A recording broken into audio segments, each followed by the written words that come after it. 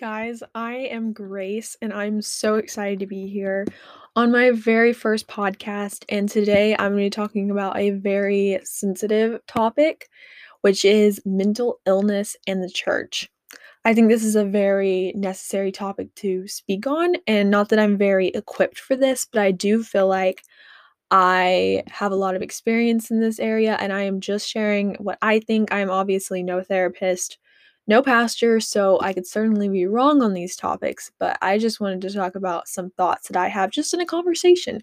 And I'd love to hear what y'all think about this topic and just how we can normalize mental health within the church. The title of this podcast is called When God Does Not Make You Brave. And I am going to begin talking about this conversation. We all remember the popular 2016 or something Christian song, You Make Me Brave. I personally love that song. I think we all did. It was just very popular on the radio. And by no means am I here to bash that song. I actually really like that song and I still really like that song. But I just wanted to talk about this for namesake that if you've listened to that song and thought, but I'm not brave, or but God does not make me brave, then you are not alone. So that kind of is the beginning of my topic. I'm going to be talking about something I'm very passionate about, which is mental health, specifically mental health in the church. And I love Jesus, I love the church, and I love therapy. And of course, I'm no expert, as I have previously said, but I have collected a few thoughts through my personal journey, and I just want to share these thoughts, and I would love to start a conversation. I want to preface this conversation by saying that I believe that you can both love Jesus and go to therapy. I believe that you can both pray about your anxieties while also taking medication for your anxiety. I believe that you can both be passionate about being educated on mental illness and also believe that every word of the Bible is true. Maybe you're not on the same page as me, but I am just asking you to hear me out, just to listen and consider my thoughts on this. I think a popular argument against mental health, medication, and therapy is Philippians 4:6, where it says, "Do not be anxious about anything, but in everything, by prayer and supplication with thanksgiving, let your requests be known to God."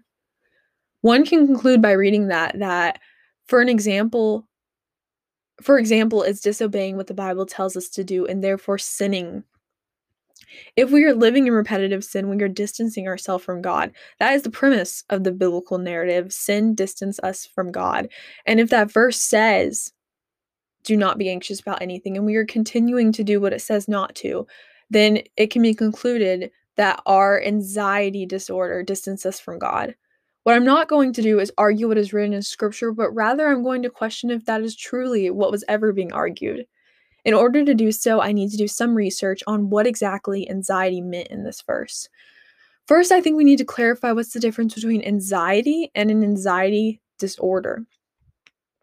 Anxiety by itself is a natural thing. God created us with the ability to have anxiety in instances when we need anxiety. You see, I learned that anxiety is physical. It is a fight or flight instinct inside of us, in which times we need to use that resource. Anxiety is extremely helpful in those times. What's interesting about an anxiety disorder is that it's basically the malfunction of those physical attributes. In other words, what we are given as a resource to help us in dangerous situations, it is a malfunction of that resource. An anxiety disorder is when your mind gives you the fight or flight resource when it is unnecessary. All of this boils down to this. An anxiety disorder is a physical thing, not too much different than when you get sick, you take medication or go to a professional. Sound familiar? There is a big difference between typical anxiety and an anxiety disorder. Yes, we are called not to be anxious, like Philippians 4 says. However, we are also created to be healthy beings. But when our physical health is malfunctioning, we go to the doctor. Why do we do that?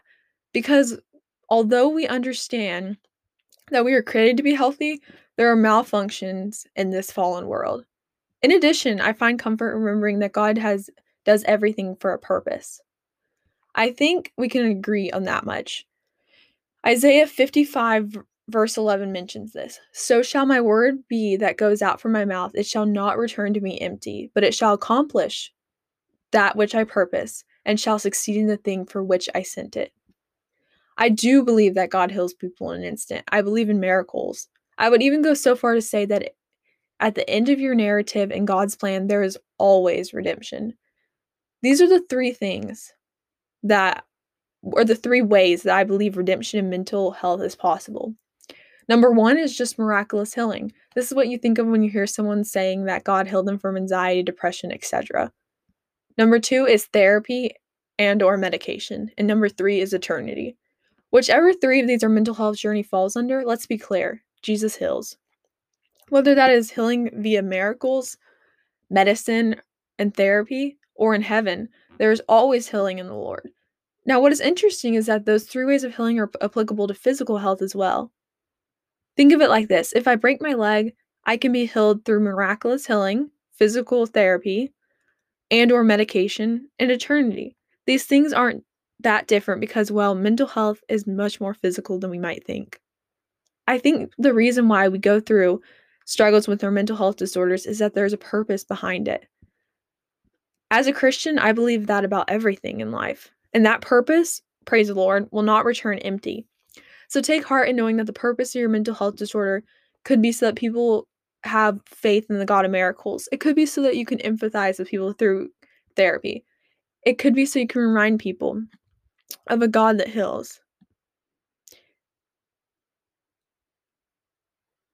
There are endless purposes for mental health disorders.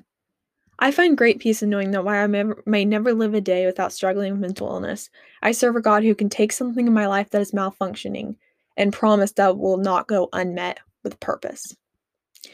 Anyway, so that was just some of my thoughts on mental health and the church and just mental health and Christianity and how you can be a Christian and also go to therapy. I think that this is something that needs to be talked about, something that needs to be normalized, and something that has great purpose behind it. We might not ever know that purpose, but we can just take hope in knowing that God does not allow something to happen without having a purpose for that. Just that sovereignty in Him and how that is just attributing to who He is. So I would love to hear y'all's thoughts on this.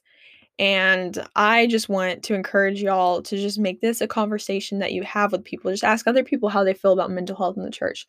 Ask your friends how they feel about mental health. Ask your friends how their mental health is doing. Check in on people. Because I think this is something that is not talked about. And sometimes that's the best way that the enemy can use things is by taking things that are secret or hidden or just not normalized. And if we normalize something, it's going to be a lot harder to have misinformation.